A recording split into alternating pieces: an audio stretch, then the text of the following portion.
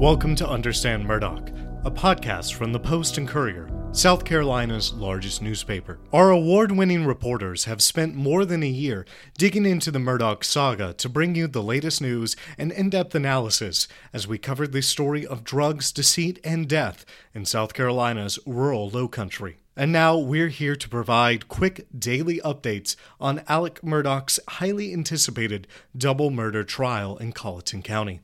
Hi, welcome to Understand Murdaugh. My name is Nathan Stevens. I'm one of your hosts. I'm alongside here with Jocelyn. Jocelyn, it's the end of the fourth week of this trial, and prosecutors have officially rested their case. Yes, it felt like so much happened today. Let's break it down.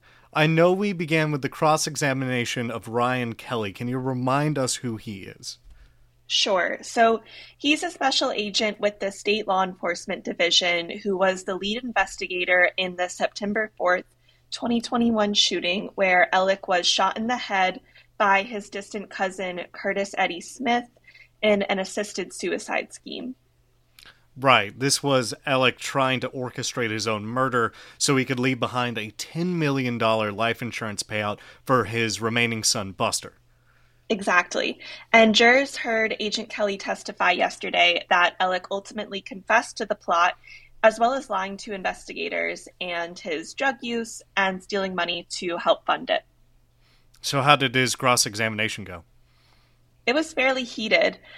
Dick Harpootlian questioned Agent Kelly, which was interesting because Harpootlian had already been hired as Alec's defense attorney by the time investigators interviewed him on September 13th of 2021. And Harpootlian was actually on the phone for that interview, so it was a bit of a meta moment to see him question Agent Kelly about it inside the courtroom. But he seemed mostly concerned about whether Alec was of a sound and competent state of mind when Agent Kelly initially interviewed him at the hospital on September 4th, which was the day of the shooting. Alec lied about his involvement in the shooting in those early statements to law enforcement. Is that correct? Yeah, so his initial story was that a random man had come up and shot him on the side of the road, and he didn't confess to the assisted suicide scheme until that September 13th interview. And Harpootlian seemed to be trying to argue that Alec was still under the influence of drugs when Agent Kelly had first interviewed him. But the agent said he had no idea what drugs Alec would have been taking, as his medical information, is private and withheld from law enforcement. He also testified that on September 4th, Alec was the victim of a crime as far as he knew, and Alec seemed to appropriately answer Agent Kelly's questions, and his statements lined up with the ones he'd given to the dispatcher and a sheriff's deputy at the scene of the shooting. All right, so who did jurors hear from next? Lead prosecutor Creighton Waters brought up the state's final witness. Peter Rudofsky is another special agent with SLED who assisted with investigating Maggie and Paul's deaths. And what did he testify about? So Agent Rudofsky received data from General Motors last Saturday. Wait, he got data in the middle of the trial? Yeah. Basically, SLED agents had subpoenaed GM in March of 2022, and GM, remember, makes the Chevy Suburban Alec was driving the day of the slayings. So SLED agents had asked GM for data relating to Alec's car, like GPS information, speed information, things like that. And back in March, GM comes back and says, sorry, we don't have anything. But then someone at the company contacted prosecutors last Friday. Apparently, they had heard other testimony and did another search of their records. And this time, they found a treasure trove of data from Alec's car on the day Maggie and Paul were shot. Wow, okay. Yeah, so Agent Rudofsky, gets a hold of this data last Saturday and has worked in the days since to put together this very detailed timeline, which he went over for jurors today. Okay, and did jurors learn anything important? Yeah, I think a couple of things. So the data included more than 4,000 latitude and longitude points extracted from the car's GPS system. The information also showed how fast Alec was driving. So we see Alec left Moselle just after noon and drove to his law firm in Hampton. He was there until around 6:30 that night before driving back to Moselle. His Suburban took another trip that night, right? Yeah, so the car left Moselle from its main entrance, which is separate from the entrance by the dog kennels, around 9:08 to drive to visit his mother in Almeda. And about 30 seconds later, the car passes the spot on Moselle Road where Maggie's phone is found discarded the next day. And the car apparently begins to speed up after this. It was going 43 miles an hour, but accelerates to 52 miles per hour less than a minute later. And about 8 minutes later, the Suburban was going as fast as 71 miles per hour. Was he going over the speed limit? Yeah, Agent Rudofsky said the highest speed limit on roads Alec would have traveled that night was 55 miles per hour. Okay, so what time did Alec arrive at the Almeda house? So he pulls into the driveway at 9:22 p.m., but those GPS points, which are fairly precise, show Alec actually kept driving back behind the main house and kind of pulls into this grassy area near a wood line. And prosecutors have suggested Alec hid evidence like guns at the Almeda house, right? Yeah, that's right. Okay, so when does he leave Almeda? He leaves about 20 minutes later at 9:43 p.m.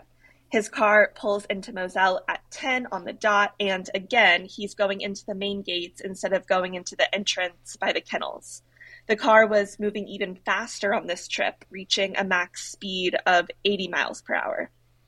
Okay, so he's hitting 25 miles over the speed limit, and it also would have been dark outside by this time. Yeah, and that's something Agent Rudofsky pointed out.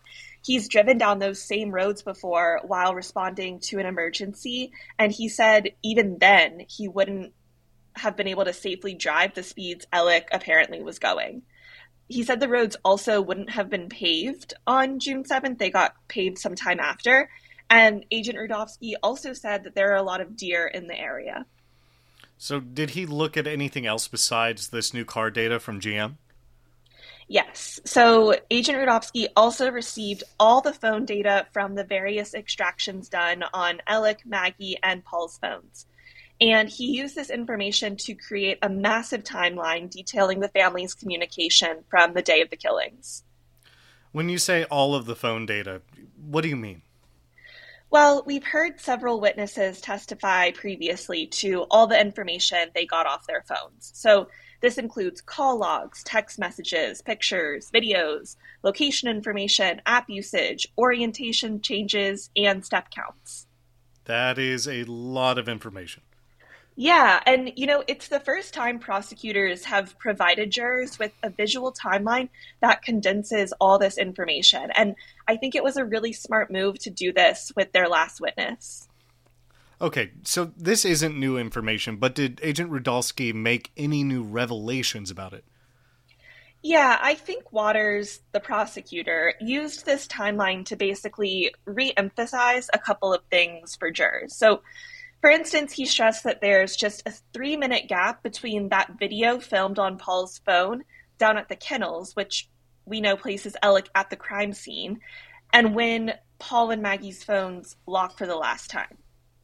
Because investigators estimate this is when they're shot, right? Yeah, exactly. And Alec's phone is inactive during this entire time. Agent Rudofsky also made a spreadsheet tracking Alec's pace per minute based on steps recorded with his iPhone. So when his phone wakes up at 9:02 p.m. after having been inactive for the last hour, he takes about 70 steps per minute until the phone stops moving again at 9:06. Is that supposed to be fast? Well, it's hard to say for certain, but when you compare it to his other paces per minute recorded earlier in the day, it seems he's moving a lot quicker during this 4-minute period. And remind us what prosecutors say Alec was doing in that time.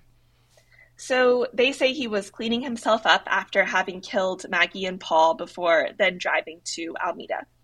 Waters also established that Maggie's phone was held up in a portrait orientation for the final time at 9:06, and her screen turned off 40 seconds later, which is right around the time Alec's Suburban turned onto Moselle Road and drove past that spot where Maggie's phone was apparently tossed into the woods. So they're seeming to suggest Alec threw the phone out of his car window as he drove to Almeda? I think so, yeah. Okay, I saw Agent Rudowski also testified about some text messages and search history. Can you tell us about that data? Yeah, prosecutors were certainly keeping these close to their vest. It felt as much like a big reveal as we may have gotten throughout this entire trial. So, first jurors saw a message Paul had sent his dad on May 6th, which is, just a month before he was killed. And it says, "I am still in Edisto Beach because when you get here, we have to talk. Mom found several bags of pills in your computer bag." That's big. Wow. Yeah, and we also saw a spreadsheet detailing Maggie's internet search history from that same day. She was looking up pill descriptions, probably to try and find out what her husband might have been taking.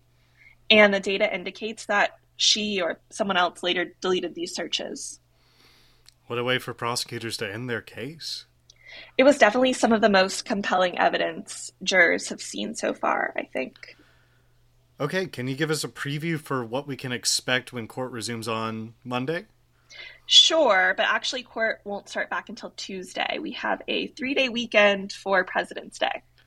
A welcome and deserved break for the reporters. And the jurors. Yes.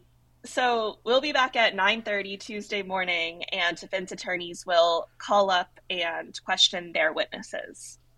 Jocelyn, as always, thank you so much. Thanks, Nathan. That's all we have for now. For more in-depth coverage of this trial, as well as the latest news on the Murdaugh story at large, stay tuned to postandcourier.com/Murdaugh. You can find us on Twitter at Post and Courier.